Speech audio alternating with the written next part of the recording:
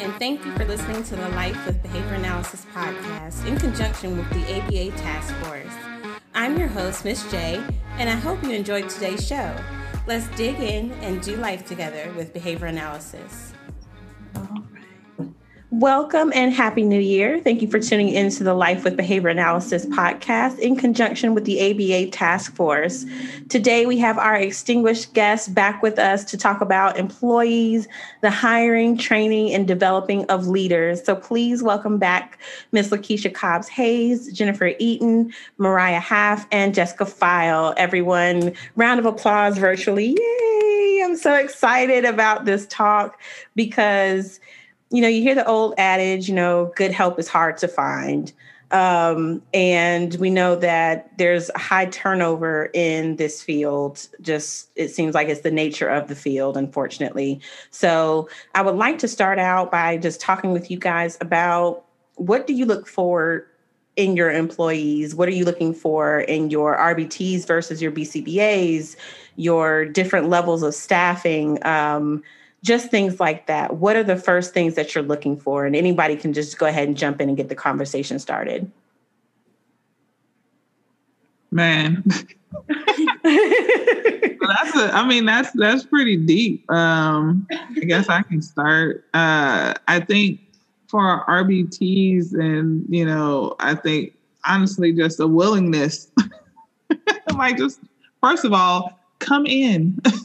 Right. So a willingness to come in and be open to changes, to be open, to be adaptable, to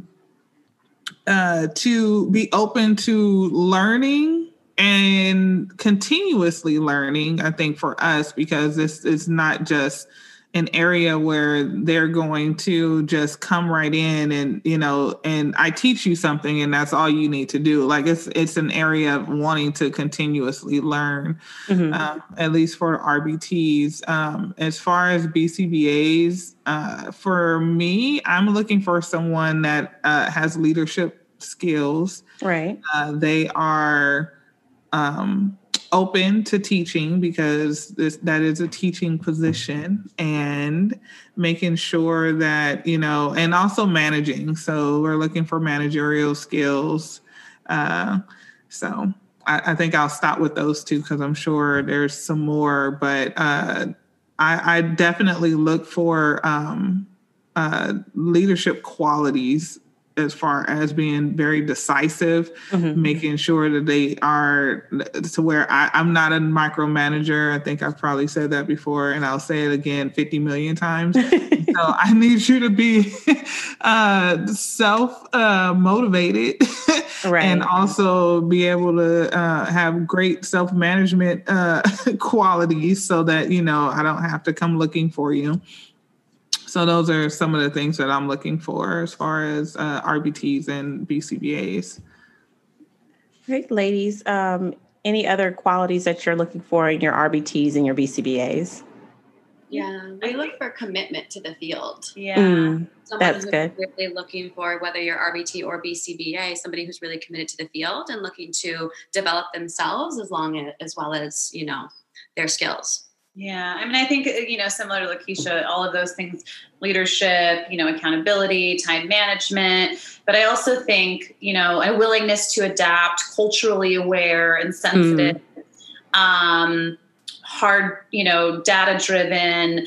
But I think for us really is also building strong relationships with our families, a willingness to be flexible in a variety of situations. There's certain clients that, you have to be more sensitive to certain things, culturally speaking, versus, other clients that you may not have to be. And I think being very sensitive to that, we just went through a whole modified extinction program, and, an extinction is I digress a little bit, but we all know what extinction is. And, we had to kind of adapt to what the family wanted us to do because they weren't comfortable with that level of intervention. And, we met as a team to discuss how it could look and how we could meet the family where they're at and how we could make these changes and still do what's in the best interest of the family and of the child. And just really having that eager and that desire, the eagerness and desire to continue to learn as you evolve. And be flexible based on the needs of not just your client, but the needs of your family's the client's family. Yeah. Right. And accountability. I mean, I love when I don't have to ask anyone to do something and it's already done. Right. I love that. Right. I did this. Great. So happy. So yeah, that's us. Awesome. Miss Jessica. For us, it's kind of a little bit like what Lakeisha had said, is just that like that dependability, that openness to try something new. We are in what I will call more rural area, so we don't have any universities around. We don't have college kids in the sense of like big places like LA and San Diego and, some of those other bigger cities.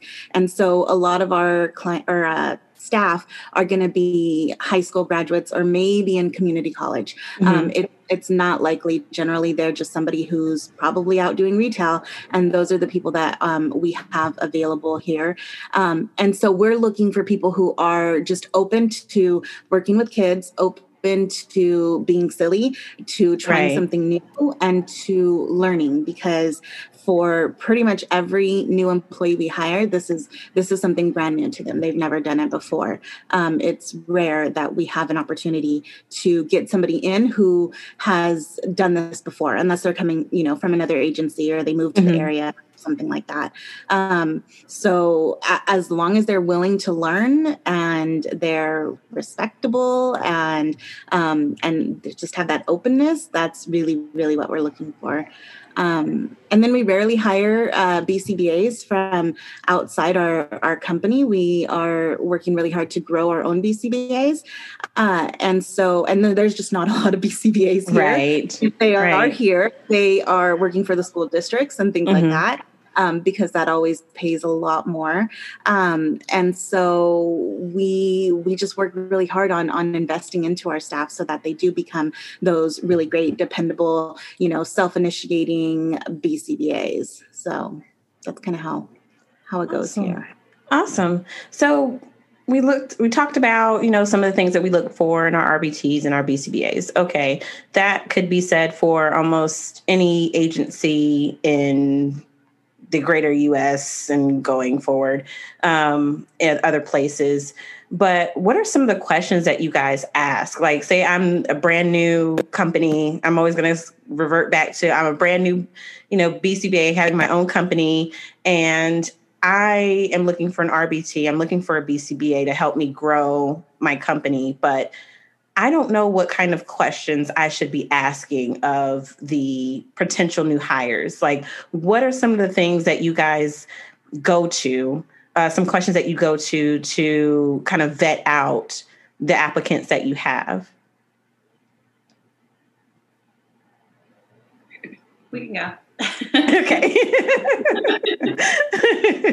We're on mute too, so we just don't interrupt while the other person is speaking. So, well, there's several things that we ask, but one of the kind of selling points for us is oftentimes in an interview process, we will create scenarios and we will review, we'll kind of send them to the clinician RBT BCBA in advance for them to review. And then we can either discuss it in person or we'll have them send us a written response. Okay. There'll be real case scenarios of things that we've experienced just to kind of see what their kind of initial reaction would be to that. On top of that, where do you see yourself in this field? Right. What draws you to this field? What is your commitment to this field? What is your experience in, with ABA, obviously, and with children? What's your comfort level with certain age groups? So there's a lot of various things, but we really like the scenario based because we've had situations where we thought we had the, best applicant. Right. But, when it came down to it and they were on the front lines, what they had told us they're able to do, they were not able to back up with actions. Oh, okay. So I think it's really important to see, you know, not only what they can do theory-wise, then also to put them, you know, kind of with clients to see how they interact with that client. Yeah. We've had different phases where we'll bring them in. Phase 1 is the scenarios. Okay, phase 2 is let's meet the client and see how well you do before we even hire you. Yeah. And because we're small, we're able to do that. Yeah. And it works. It's worked well in the past, but we don't always get an opportunity to do that. Yeah. Just because it's so, you know, theory versus application is such a different, it's just very different altogether. Right. It is. Like to make sure that the combination of the two are very strong. And this is a think on your feet type of job. Yes, it definitely is. So you guys, if I am forgetting who is who, please forgive me. Clinic-based? Home-based. Home-based. So how does that work for you guys, having that second phase where they actually meet the client? How receptive are your families to having this new random person come in to kind of see how they're going to be with their child?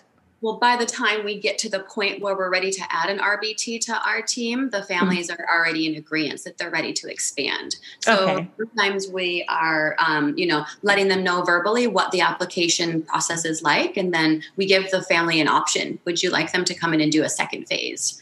And we always get signed consent. Usually they do. Yeah. Usually they do. And yeah, they're pretty receptive to it. We usually have them meet on neutral territory, so maybe not at the home, right? Park, so it's a little bit less intimidating, right? Usually, you know, we're there with them as well, so that they feel comfortable, both the family and the RBT. It may not even be an RBT; it may be somebody that's coming in with experience in the field that we're training to be an RBT, right? Because a lot of the times, a lot of the RBTs that we have, we've kind of trained from the ground up. They've had experience in the field and they've been in the field, but kind of to fit kind of our model, I guess, if you will. And similar as Jessica said too, you know, our expectation or hope really is that we can kind of mold them to be BCBAs within our company as well. So we're really looking for that long-term commitment. It's not always possible. We understand that. But oftentimes we are looking, as we've probably said before, for people that are at least in somewhat of a related field, right? So we've had several RBTs that have worked for us that have gone on to, you know, graduate school, become an occupational therapist, or et cetera, and they take these skills and apply them in that arena domain. Right. Okay. So that's kind of what we look for. That's interesting. So I remember getting into the field myself. I had no idea what ABA was, never heard of it, didn't know anything from a slice of bread. I was very green. So I remember, you know, going into the agency that I started with and telling them, like, I have no idea what I'm doing. And they're like, just interact with the kids. And I was just like, oh, I could do that. That's easy. And went in, interacted with the kids, had a ball, and slowly, you know, learned about ABA and fell in love with it. And the rest is kind of history. But I don't remember. I remember the lady that interviewed me saying that her son is on the spectrum. And she told me that the person that she's looking for is the type of person that she could trust her son with. And if she didn't feel that she was comfortable enough to trust this person that she's interviewing with her son, or that she could trust this person to teach her son new skills, then they weren't going to be hired, which I thought was very telling. And it made me feel kind of special that she hired me, that she would trust me with her child, and hire me to be we wouldn't call RBTs back then, but an RBT. So for Ms. Lakeisha, Ms. Jessica, what kind of hiring questions are you guys asking, or what kind of, tests, if you will, are you guys putting out there to hire an RBT, to hire a BCBA? I know for us, our questions are pretty interview standard, right? So, you know, tell me a little bit about yourself. What experience do you have at ABA? What experience do you have with working with people that are, you know, developmentally disabled? And it goes through, tell me about a difficult conversation. How do you handle challenges? I mean, so our basic information is really just that. It's very basic.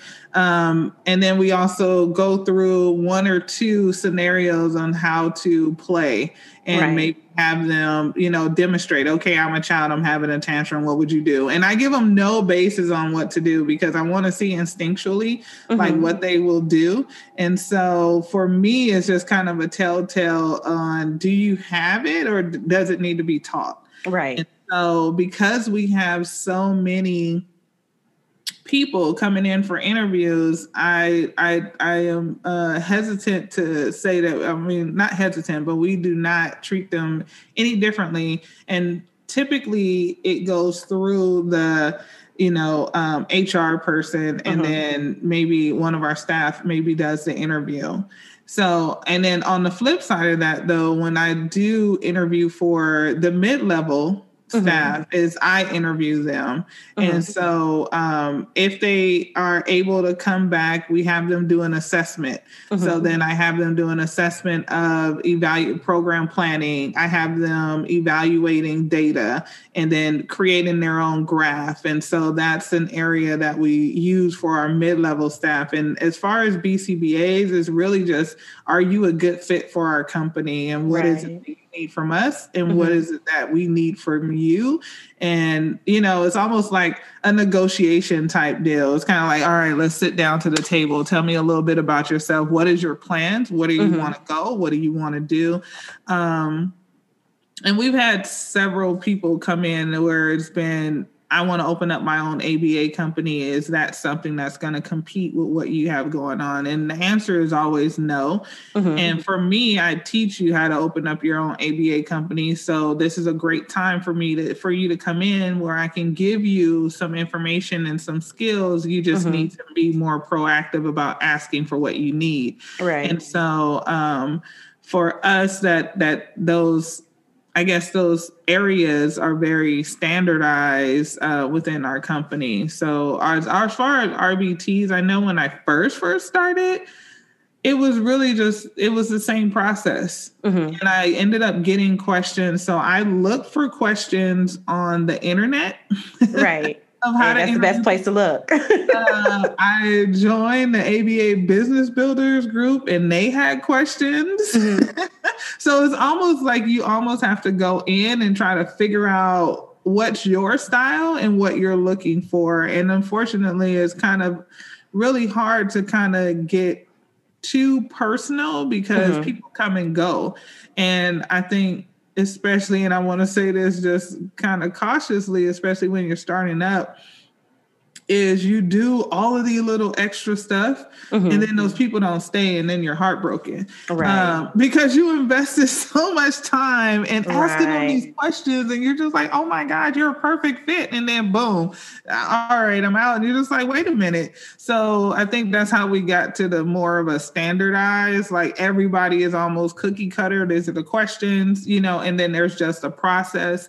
On the back end, though, of what we do, and this may be going into a later question, is when they come on, then they are paired with their supervisor and their BCBA, and their supervisor stays with them for 3 sessions, their first 3 sessions. The first session they're watching, the second session is a combo, and then the third session you're off on your own. And so then it changes, and then we get to see what those people are doing and how they're interacting. And by that point, you're either gonna say you want to be here and learn, or you're gonna pretty much phase yourself out. So I'm gonna ask you the same question that I asked.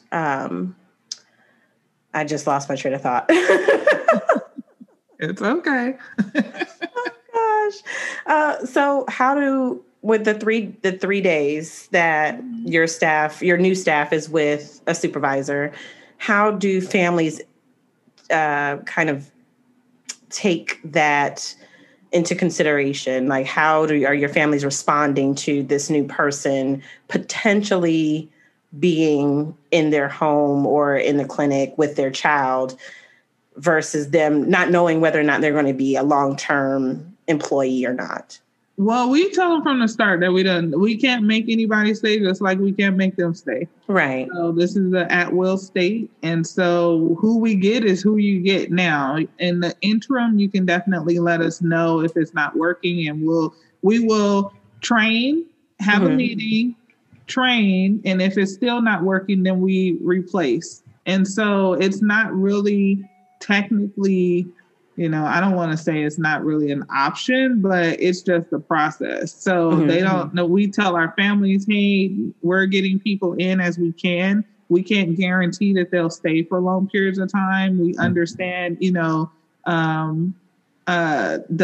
the process and your frustration and or concern. However, they don't necessarily know. A lot of our families don't necessarily know that person is new unless we tell them. Right. So they're not going to know like, oh my gosh, we're having somebody brand new come into the home. Everybody is treated the same way, whether they've been with us. Anytime we're starting up a new program or a new BI to a new, and I say BI because that's what we call them, but RBT to and with a new client, then it's the same process that person is with them those 3 days. Okay. We don't just be like, oh, okay, you've been with us for a while, go work with this family, because it may be different. Gotcha. So we don't necessarily, I think, we've had some parents, like I know we had one parent and she was just like, well, are they certified RBT?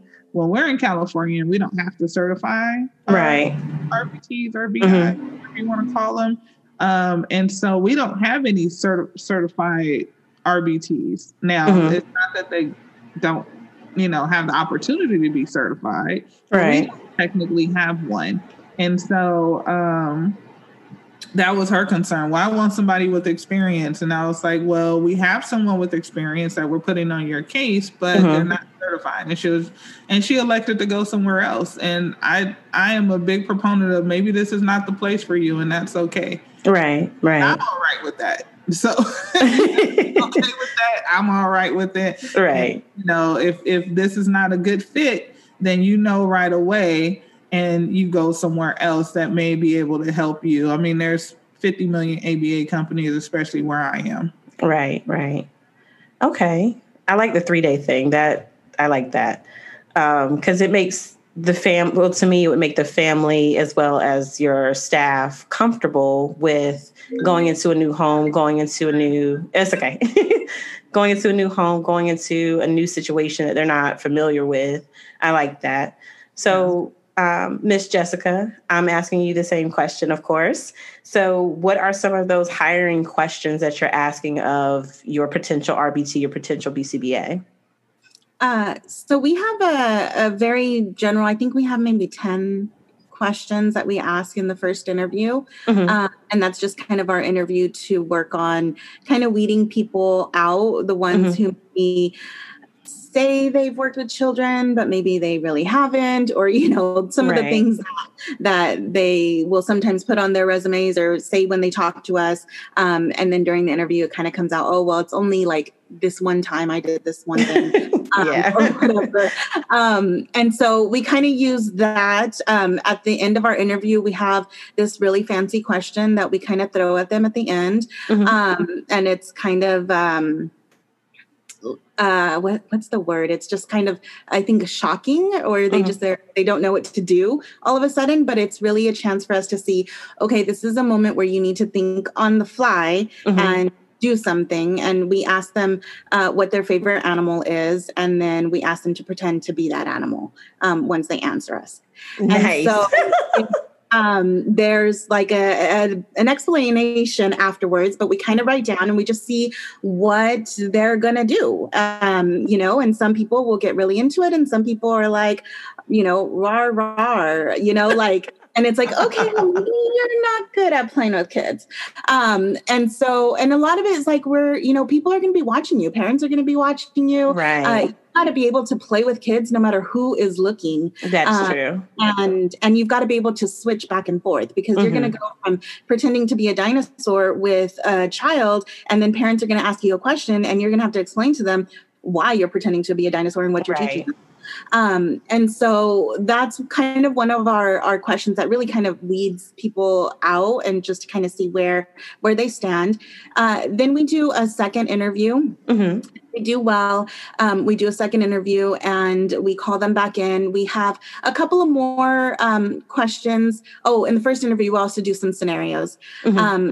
And then in the second interview, it's very much more specific to like the kids and working with kids and playing with kids. Mm-hmm. And we do kind of like a role play situation. We pull out a stuffed animal. We have some toys that they can choose from. We're like, okay, I need you to show me how you would play with this kid. They're 3 years old and, they can talk to you or they can't talk to you or, whatever. Here's some things, go play and let us see how you do. And then some people are just really stiff when they do it. And some people are like really getting into it. And we can kind of see some of the things that are natural to them. So say they pretend to read a book and then they start like labeling things in the book, or they ask the kid a lot of questions, or they're just tacting a lot of things. Then we know, okay, you're going to be more engaged and you're going to be doing a lot of that talking that we really need to do when you're in session. But then if they're super quiet, we're like, okay, well, either you're going to need to have some help learning how to play, or this might not be a good idea for you. So when it comes to hiring and the questions, those are really the ones that I think help us decide, who's, going to be good to come in. Gotcha. So for you, do you guys have your potential RBTs or potential BCBAs interact with the kids prior to being hired, or is that an after hiring that you have them interact? It's always an after hiring because our clients are in home.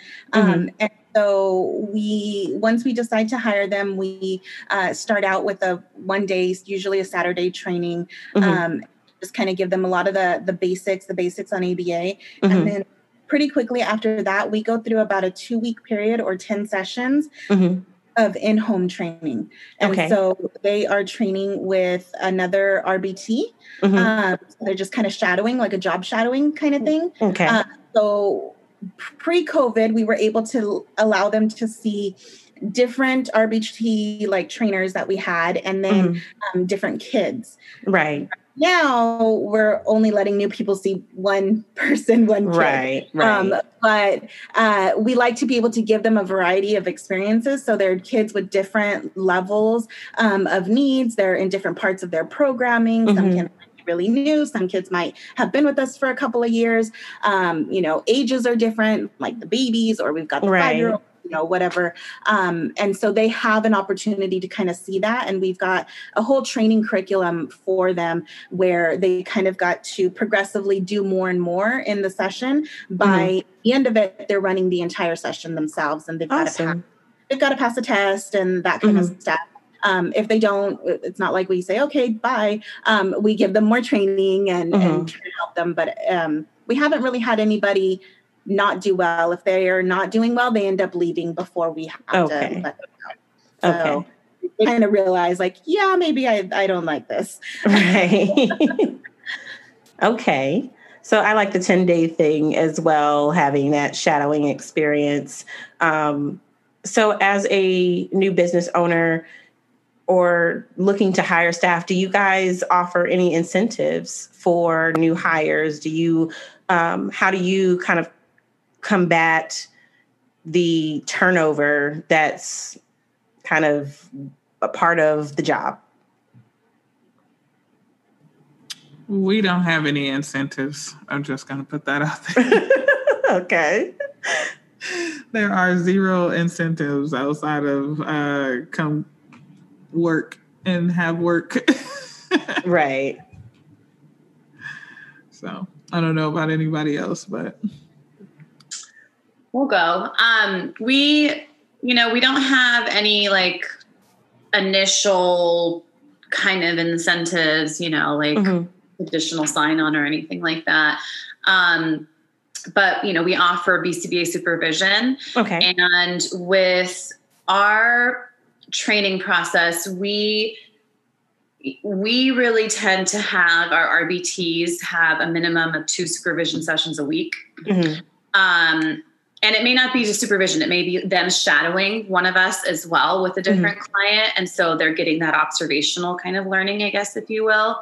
So our RBTs that are BCBAs in training, and also RBTs in training, really, they go through, probably at least a month of, vigorous sessions back to back with all of us. And they train with various clients, various BCBAs, ourselves included, and others. They get to observe speech, OT, so they get a lot more front loaded, I guess, if you will. One-on-one training. One-on-one training kind of initially. And then we ask them kind of what they're looking for in training too, right? Because some of our RBTs and staff have come from other companies and shared things that they like, shared things that they don't. So we always want to know what works for them and how we can work with them. Right. So it's a very collaborative approach. And I I think we like to see them as our family members. Yeah. Right. They are team members. They are working with clients, for us, I guess, if you will, but we really see it as a familial approach. And we, like we said earlier too, we want them to grow within our company. So we want them to feel as supported and trained and skilled as possible. We must have several group chats. So many group chats. This is what I need today. This is what I didn't do today. Okay. So yeah, I think adding that and constant access to us. I feel like it's one of the things that we offer our clinical team members is a lot of times when you come into a company, the owner isn't as accessible. Right. The clinical manager or the supervisor. Well, that is us. We are both. Right. So but it's because we're so small, right? Yeah. We only have, maybe 8 clients. I don't think we'll ever really have more than 10. Because we keep hiring, which eventually is kind of like a long-term thing. But for now, like we really like staying small and knowing every single one of our clients and every single one of the therapists that's working with them. Awesome. They have access to us whenever they need us. Yeah. That's good. Yeah, maybe that's how we're a little different. Yeah. Well, that's good. That's good. Because it is true. It is true that with the bigger companies, you don't see the CEO, you don't see the president or whatever title that they have, or you rarely see your own supervisor who is your direct contact because they have a caseload of 2 million. So, it's good to have that access to that person that could, kind of give you guidance and give you help when you need it. And because we are working with our clients ourselves, we can help that RBT. Like, I came across that problem yesterday. This is what I did. Right. Yeah. And a lot of our RBTs and BCBAs that work with us that's kind of been a number one complaint is lack of supervision. Right. I think that's just across the board in general with ABA. Yeah. And I think we really take our responsibility serious as training the next level generation of BCBA people that are in this field to really be able to carry out a quality-based service and really have not just the quality, but also the connection with the families. And like Jessica said, I love, can you play? I think I'm going to take that question. I love that. What's your favorite animal? That's so good. I pretend to be it. I love it. I'm thinking to myself, oh my goodness, that would have saved me so much time. But now we know. Right. That's okay. But it's so true.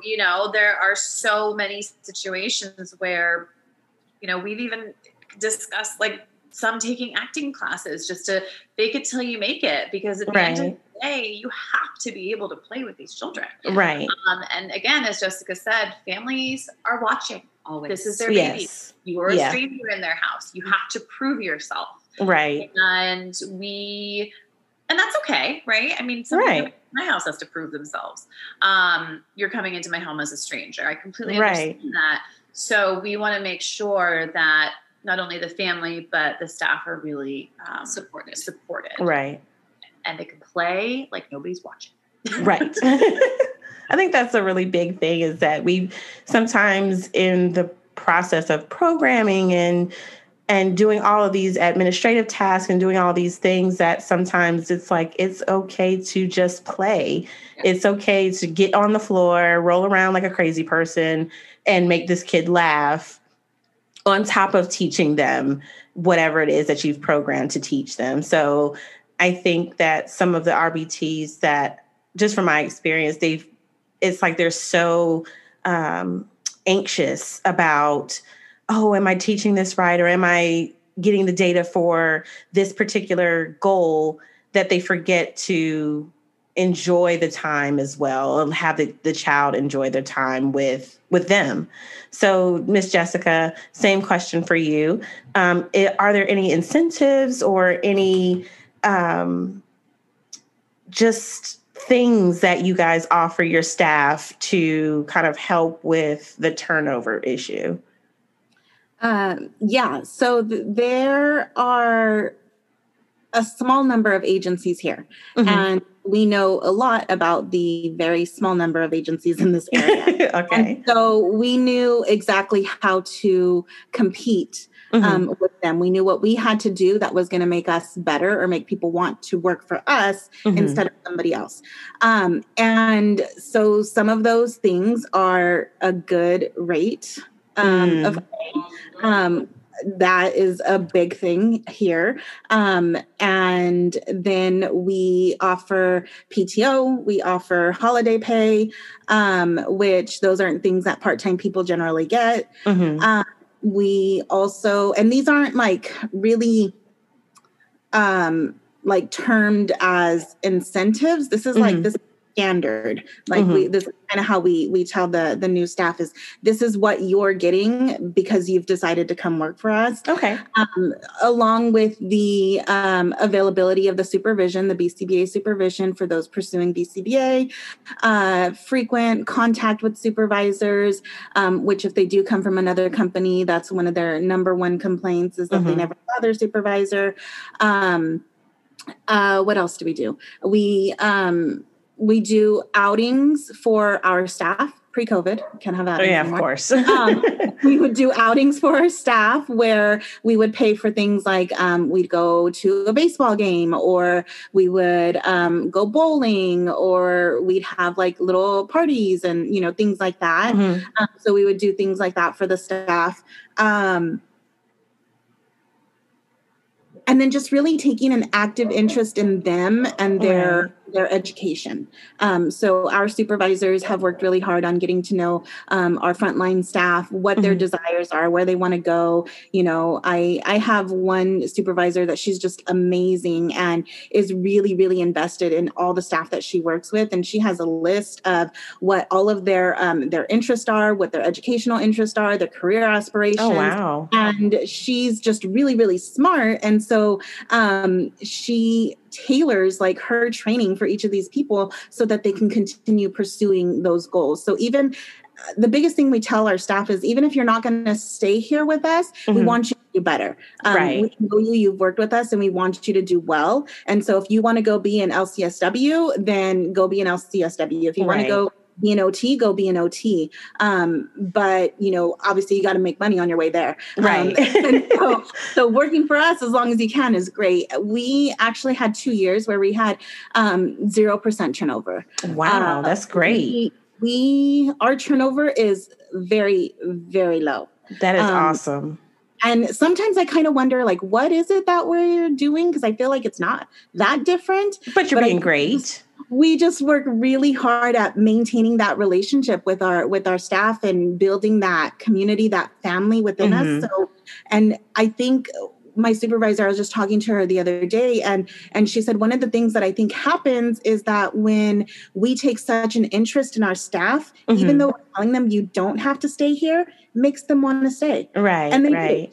Because they're like, you care about me, not just about making money or whatever. Right. Not just the billable hours.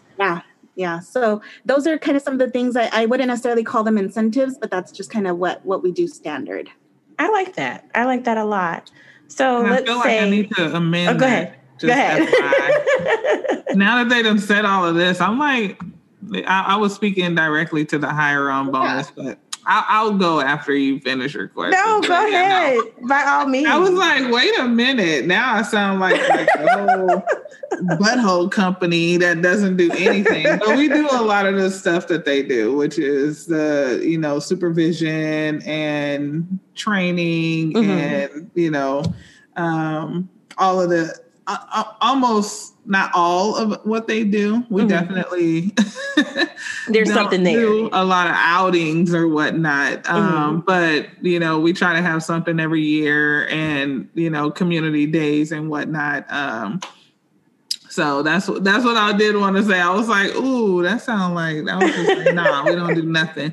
So yes, we don't have any sign-on bonuses is Gotcha. What I was going to say. But yes, you can definitely come in and get supervised. You can definitely Excellent. come in and, making sure that we have trainings every month. So we do a BI training every month for 2 hours. And so that is ongoing. And then just your typical, I think most companies probably do this. You kind of have like a community day or whatnot. So I like the idea of your supervisor doing all of those things. I was like, that's pretty awesome. Yeah. Maybe that's I should amazing. Start having them be like, hey, what do you like? Yeah, like I think I'm gonna, as a supervisor, I'm gonna start doing some of that stuff myself. I'm just gonna let you know I'm stealing ideas. I'm just pulling them out of everything that you guys say. I'm stealing ideas. I think something too really quickly, Lakeisha, say and really for everyone, and as Jessica said, I don't think we see them as incentives. I think we see them as part of the package, right? Yeah. I think that word might have kind of thrown you off a little, Lakeisha, which is absolutely. Sorry. It's just I was like, there is no hiring bonus over here.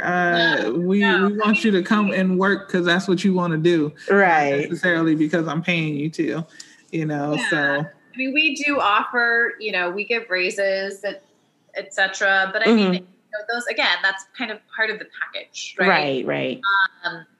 I think the biggest kind of, I love what Jessica said about that supervisor, by the way, but I also think the biggest kind of incentive, if you will, especially for somebody staying in the field, is to learn from experts. I mean, I was a super nerd. I mean, I loved it. Up and give me more. I want to. And then having that access, like you said, like that access is key, because even though I'm not technically in the field per se in all of my clients, because I want to say we're a little over 100 right now. So there's no way that I can touch every single client. But I make sure that the staff is seeing me all the time. And I go into, and I actually train 2 out of the 4 groups of BIs, every month. I kind of rotate, so they see me and so they know that I'm there. And then I absolutely train our mid-level staff and our BCBA. So we have a lot of meetings, honestly. So our BIs are once a month and it's at the first week of the month, every month, like clockwork. And then my mid-level tier, it's every 3 weeks. And I meet with them an hour at the second week of the month. And then for BCBAs, I meet with them once a month. And then throughout all of this, we not only talk about, clinical stuff, but we also talk about personal and how to have a balance of, and making sure that they're getting their needs and wants met. Because it's not about, you're not going to be anything if you don't make sure that you're attentive to who you are and where you want to be. So. That's true. So that makes me ask you guys, all right, we've hired our new person, BCBA, RBT, whatever. And now how do you assess your staff to make sure that they are kind of working in and doing things the way that your company, per your company vision, per your company standards? Because you have great incentives. You're training. Like, I love the fact that you all have this amazing training program, if you will, for your new hires. But once the training is over, how do you assess that they're still doing a great job per your company guidelines? We can go. Okay. I took this idea from the first company that I started working with when I came to California. So it's kind of an adopted process. You have a level of comps. So comparatives to your level 1 therapist, this is what you should know. So after working with us for 6 months, we'll do a supervision session. We'll go through your comps, make sure that you're on track. You've passed level 1. Now we're moving on to level 2.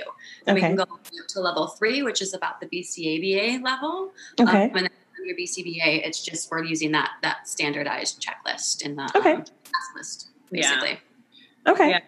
And we give, again, sometimes we give access to that kind of in advance. If we feel that some are a little bit nervous about it. Yeah. Sometimes they want it, sometimes they don't. It doesn't, I think there's also something to like seeing how they do without having access to it in advance. But at the same time, we like to kind of give them that option. But yeah, we've developed it based on our own kind of personal needs and wants within our practice. And it's been a good tool for us, I think. And it helps maintain both the clinical playful, but also the administrative, making sure your data is reliable and valid. Right. So you're able to create those graphs for us when we need them. Right. So, doing a nice balance of both, because really in this industry, you have to have a nice balance of clinical and administrative to make yourself move forward. Yeah. So it's roadmap kind of by task, if you will, similar to the task list, right? Okay. So yeah, that's been our useful tool. Okay. All right. I like that. Having a task list so everybody's on the same page. Miss Lakeisha? So we are most random audit type people. Oh, goodness. Yeah, we are a random audit that pop up like, boom, hey, how you doing? Let's go. So we do that. I have the supervisors do that once a month to every person within their session, stay after 15, 30 minutes to kind of go over what they saw, what they didn't see. I audit when I do meet with my supervisors in that hour, I audit their actual program designs, their VIPs and their schedule. And so I take that time. So once a month, we actually go through. So I don't necessarily have a specific checklist per se, but I do go through and we go, okay, let's talk about this one client. Let me see what your schedule looks like. Do you have any questions? Is there anything that you feel like you need to know versus what, I'm not telling you? And then, I then fill in with whatever area of need that I feel like they need to know. And again, our BCBAs, I just meet with them once a month, and then whenever they need assistance, or I see that maybe one of their supervisors are struggling. So we definitely have a hierarchy system, and so I haven't made any comps. I don't know. Me personally, I never like the filling of comps. And so I probably just have been aversive to it. Yeah.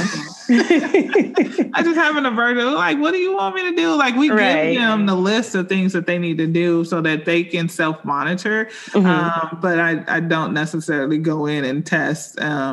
But I do like the idea of handing it to them and being like, all right, let's see where you are versus, let's do an IOA. And so that's what we've been toying around with, the idea of how to become, more accountable to the person, but not necessarily having be an aversive situation. So I'm thinking that, it's probably just going to be an IOA. So today we're going to take, an IOA. You tell me how you did. I'm going to log how we were doing. Boom, let's go, and then see where let the chips fall where they may. Right. All right. Miss Jessica, how do you assess your employees once they've passed their training? Yeah. So once they pass their training, generally at the 4 to 6 week mark, we have like a check-in with them. Sort of an evaluation, but it's more of a check-in where the staff get a chance to tell us like how they did during training, any feedback that we can give them, things that they need to work on. And we look at trial counts and whatever goals that they had to work on through their training. And then we'll give them a 90-day after that. So they'll have a 90-day actual evaluation. And then after that, it's yearly. And so at the 90-day, we look at their trial counts again. They'll usually have had goals from the 1 month where, we need you to increase by this much and, or whatever it is. And we look at that. In addition to that, those goals are told to the supervisor. So all supervisors know what each person's goal is and what they need to do to reach it. So we keep that together for them. And then we do like a monthly checklist, what we call it. And it's something that we've kind of developed based on, what needs to happen during session. Supervisor will go in there. We try to do it monthly or every other month for every person. It's an involved checklist with lots of feedback. And so sometimes it takes longer to be able to do it and then you run out of time. So we do it maybe every 2 months or so. Okay. And then it just depends on the staff and how they like to receive feedback. Some staff really like feedback, like they're in the moment. They're like, don't let me keep doing something wrong. Right. Don't to tell me that I need to change something. And then there's other people that if you interrupt them while something's happening, like it completely throws them off. Right. And so either they tell us because they know, or they just don't know what works for them. And we need to figure it out. Right. And figure out what's the best way to deliver that feedback for them. But that's kind of what we use. We rely on that monthly checklist. And then when we do their yearly evaluations, we have that data to look back on. So we're not just looking at, what's happened in the last 3 months of the year. At least 4 different checklists that they've had throughout the year. Okay. So that's kind of what we use. I like that. So all of this data-driven decision-making, what we do, it's amazing. So I have another question for you ladies. We've talked about, the hiring process. We've talked about after the training. Now, what about developing leaders? How do you go about developing leaders within your organization, and not just your RBTs who are looking to become BCBAs, but in general, like what tactics are you guys using? I can start off.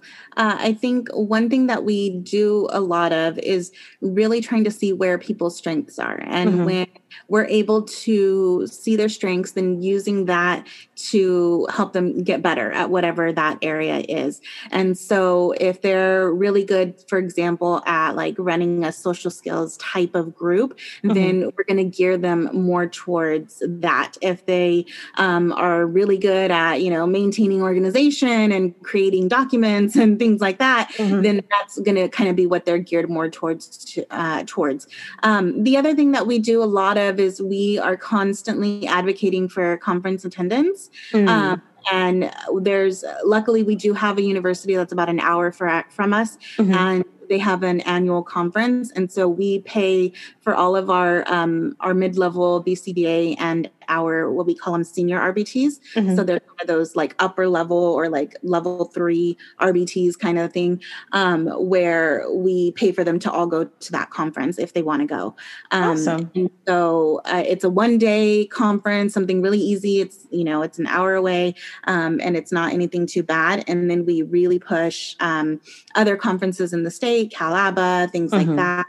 And whenever or really it's mostly me because I'm the one who's on Facebook looking at all of the ABA groups. Whenever I find out about any like free things going on, webinars, especially now there's tons and tons of webinars, we're letting them know, hey, there's this available, or we know you're super interested in this, you should check this out. And just really keeping an eye on what everybody's interests are so that we can gear whatever we're wanting to push them towards to whatever it is that they are interested in. Because then they're more likely to participate in it. So right, that's true. If you have interest in it, that makes sense. I like that. I like that a lot. So Miss Lakeisha, I see you unmuted yourself. It's your turn. I don't know what order we were going in. It's all right.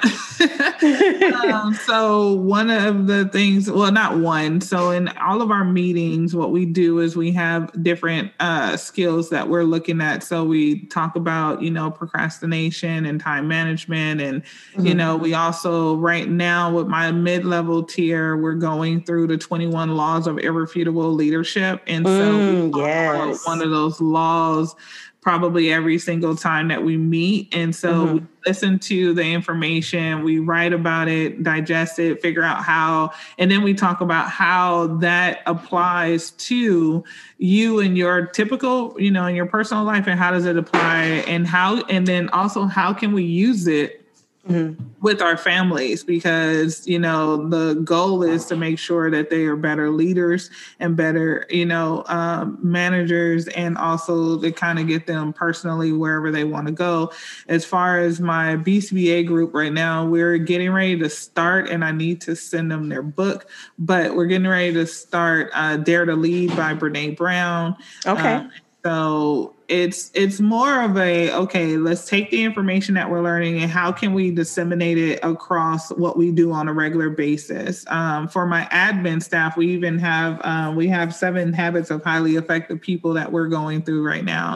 And so so it's kind of a mix for us. We go through a little bit of, clinical, what do we need to know? And then we also go through personal motivation type things. Right.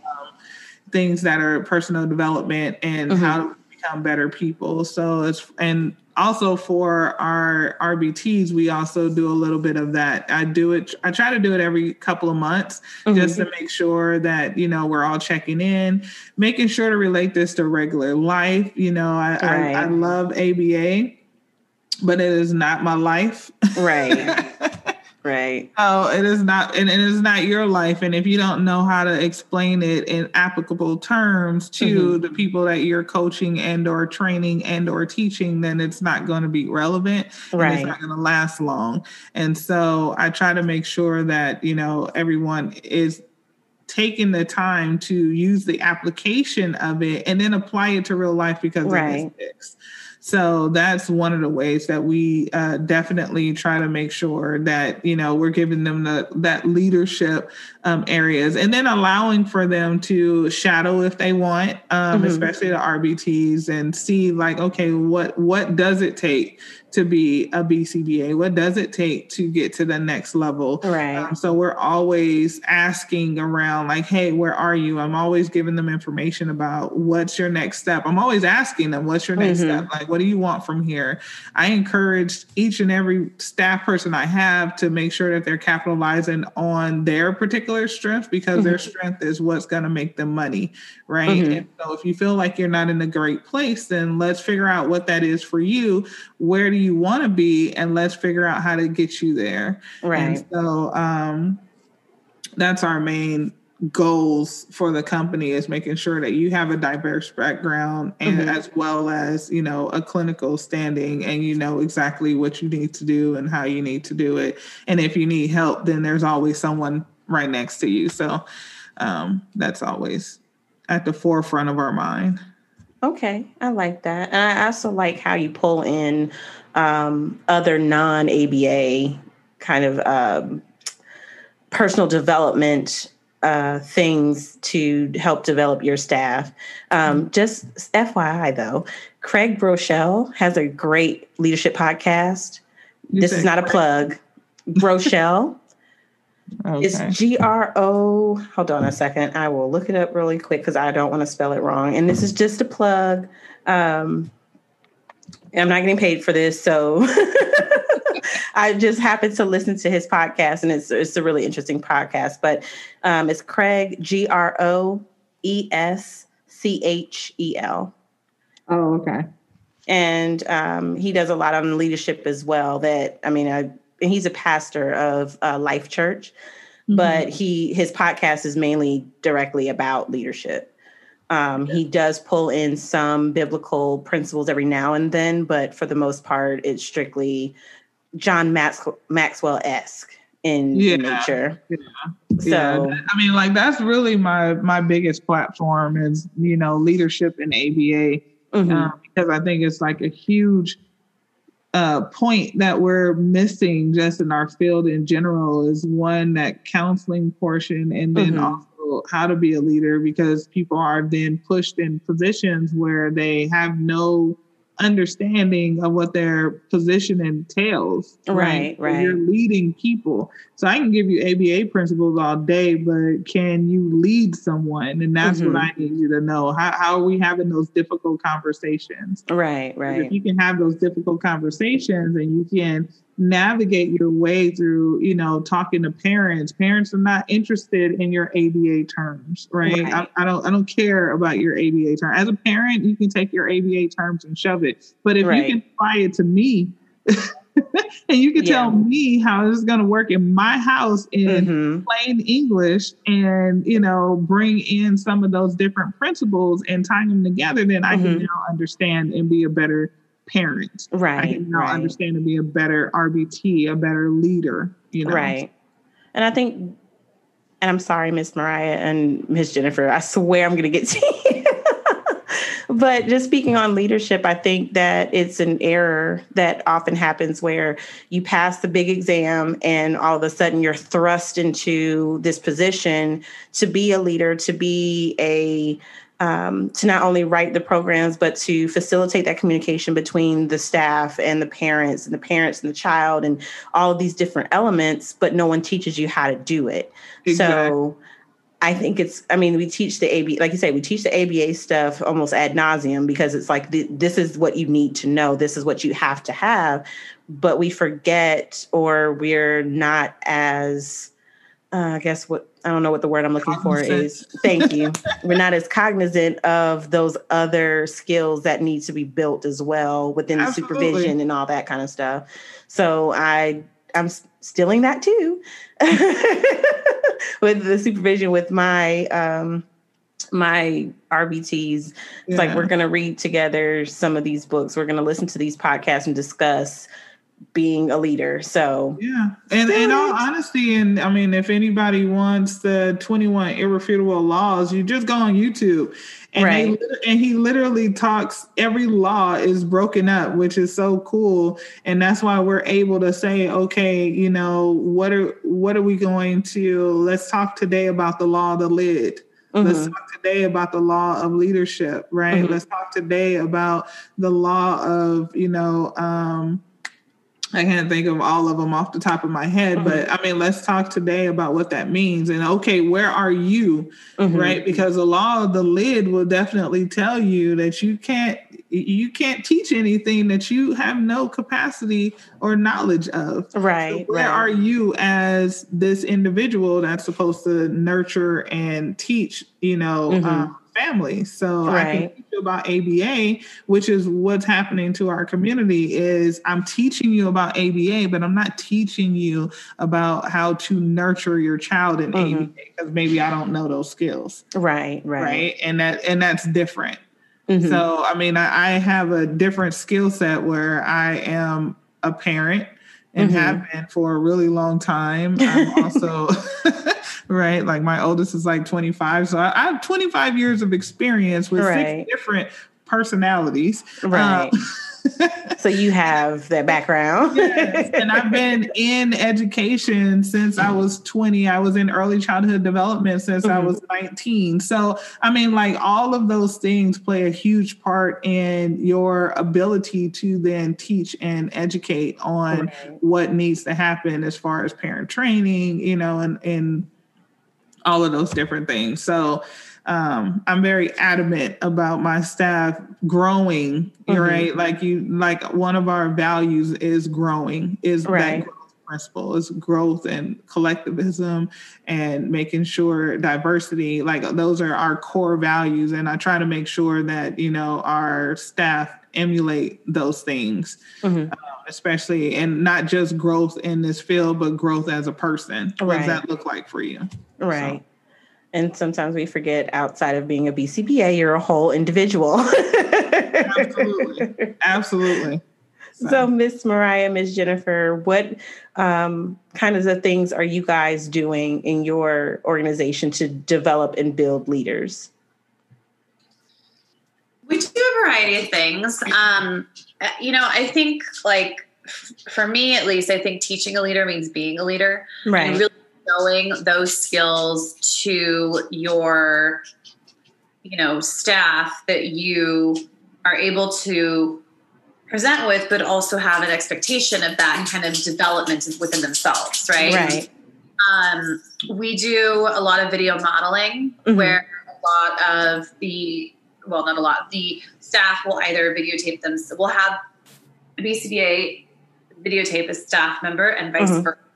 They kind of assess the differences in approach and determine what worked best, what we could change, where the strengths were, where the weaknesses were. And then we have conversations about it.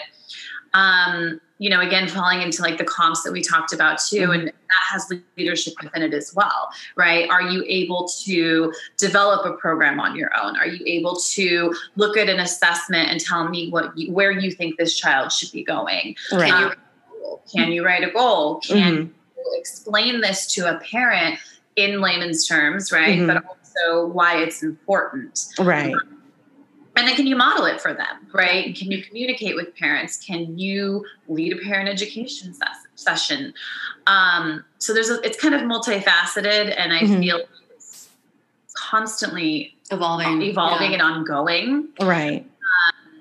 It's a lot how we teach our kids, Right. We teach our therapists too. We say it, we show them, and then we have them do it. Right. So we make sure that they're included in those emails. We make sure they're included on those phone calls. So they're, actively listening, actively observing how we are interacting with our families and how we're kind of approaching challenging situations that come up. Yeah. We don't discuss it just the two of us and then pass it down to our RBTs. We include them in that process with us. Yeah. That's awesome. We have regular meetings where we meet with each team, each client. We discuss, what's working, what's not working, what we can shift, goals that are met, goals that can be added. And we include all staff members on those meetings just because we feel it's important for it to be an approach. And we'll throw out kudos emails too, where it's like, hey, so-and-so just had their first solo session with this client. They did great. And we'll do it on a group thread, so everybody in our company is included. So there's a group contingency of, that pat on the back that everybody needs in this field. Yeah. A lot of times isolated. Yeah. That's true. That's very true, especially being in home. Yeah. And I think it's important too, like everyone else has been touching on, is like, can you apply this in real life? It's part of being able to explain this in just everyday terms as part of the task list for a reason. Right. Walk into a client's home and, like Lakeisha said, throw out all these ABA terms and look like you know what you're doing, but they don't care. They want to know how you do it. Yeah. They want to see an action. They want to see you apply these skills. They want to see their child growing. That's and so, I think that's also something within our practice that's really important as well, is throw the terms or keep the terms to yourself. Right. Show us how you do it and show the parent how to do it. Right. That's really, really important, I think, in leadership, just in general in ABA, because, the whole goal is for us to shape lives. Right. And that really comes from a desire to really want to help that family and be able to implement these skills ongoing. Right. So that's kind of how we develop our leaders.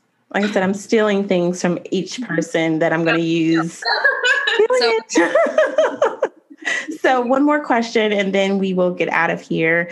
What do you, as a business owner, what have you seen as barriers to hiring and having your staff grow? Are there any barriers that you see out there, and what do you do when you hit that barrier?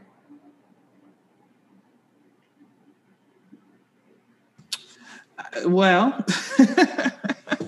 that is a really good question. I mean, there's a lot of barriers. I think the main barrier as being a business owner is keeping your feelings to yourself. Because you can become intertwined with the people that work with you, and you want the best for them. And so you're just like, no, stay with me, but the whole thing is you definitely have to detach, and it depends on what kind of business that you're trying to grow. Right. I think we talked about last time that I've definitely built my business to scale. That was purposeful. Right. And so in the hiring process, what I found is every time that I needed to transition to not necessarily being in the field, you know, that transition is hard. Mm-hmm. Like, I don't necessarily see clients on a regular basis now. I see clients that basically, if I want to, and maybe to start them off, or if they're specifically coming to me, Mm-hmm. you know, for services, and I know that, you know, they're looking for me, but then eventually it's also still getting transitioned out, Mm-hmm. you know, pretty quickly. So, and that's from the jump. And so having, you know, those boundaries in place Mm-hmm. are key, and making sure that, you know, there's a hierarchy, Mm-hmm. right? So there's people that you talk to before you get to me, right? And making sure that, you know, our staff understands that, and making sure that, you know, everybody understands the hierarchy. Mm-hmm. And so I think for me, that's been the biggest back, you know, like, oh my gosh, this is crazy. You know, it's just the transitioning of different avenues of power, you know. Mm-hmm. And so that would be our biggest boundary as far as staff is concerned. Is I was having an issue early on where the staff would come directly to me and they'd skip over all of the people in the middle. Mm-hmm. You need to go to scheduling, and then scheduling is going to talk to HR, and HR is going to then talk to me. But they're from, you know, here to here, and I have to be like, you know what, that's a really good question. You need to go talk to so-and-so. Right. So giving other people the authority, you know, before they come talk to you. Right. And then, of course, just the turnover, just knowing that it's natural and it's not anything that you're doing or your company is doing. It's just, you know, other people have lives and they have different avenues of what they want to do. Right. So I think that's probably the biggest thing for us. Okay. That makes sense. Miss Jessica, Miss Mariah, Miss Jennifer, what do you see as barriers for growing your business, having employees? I think I agree with Lakeisha in terms of that. There's my dog. Having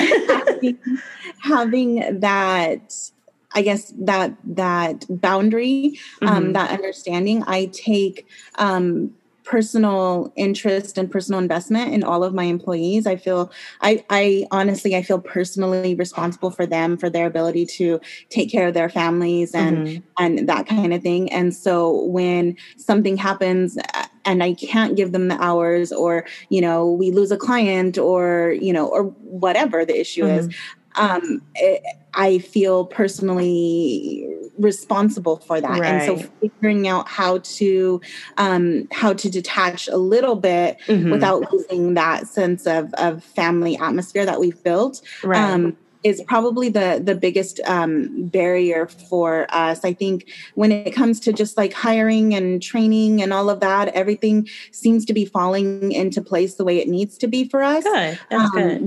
We've grown to kind of where we want to stay. We're not looking to get any bigger. We're not looking to get any smaller. We like where we're at right now. And so just kind of maintaining that, that's kind of where we're at right now. Okay. So as long as I don't get too attached to my staff, it's so hard when you hire somebody or you work with a new family and you start to know them and you're like, darn, I really wish I could be your friend. Right. You know, like, oh my gosh. It's so hard. And it's like in another life. But you know, just kind of working with that and you know, maintaining those boundaries, because having those clear boundaries is going to be important as you continue that professional relationship. Right. So. That makes sense. Because you do get attached. You can't help it because we're human. What about you guys? I mean, kind of all of the above, really. Yeah, I mean, I think it's similar across the board. You know, I think and also finding quality staff, right? Right. And ensuring that they're a good fit for your company and that there's going to be some type of longevity there. But again, you can't ask people to stay forever. You can't predict the future, but you know, you hope to provide the best that you can in order of support and training and that they want to do. with you. And so I think it's kind of very similar to what everyone else has said, to be honest. Awesome. Yeah. Well, everybody, thank you again for being a part of the Business Roundtable, talking about employees today. I hope that for those listening that this was really helpful, because we're going to do it again next month, but we're going to talk about something different. So I just want to thank everybody. Like I said, you guys are amazing. I've taken a lot, even though I'm not planning on opening a business anytime soon. I've taken a lot of what you said that I can apply just to my everyday kind of interaction with my staff, with those that I supervise. Like, this was a really good conversation. So thank you as always. And for those listening, make sure that you like, subscribe, and share this podcast episode. If there are any questions that you have for our panelists, or if there's any questions or topics that you want us to broach upon through the Business Roundtable, please, by all means, email us at podcast@lifewithaba.com, or check us out on social media at Life with ABA or Life with Behavior Analysis. And we will see you on the next episode. Bye. Thank you for listening to the Life with Behavior Analysis podcast. Don't forget to subscribe and share. Also, make sure you check out our website for more content. See you next time. Bye.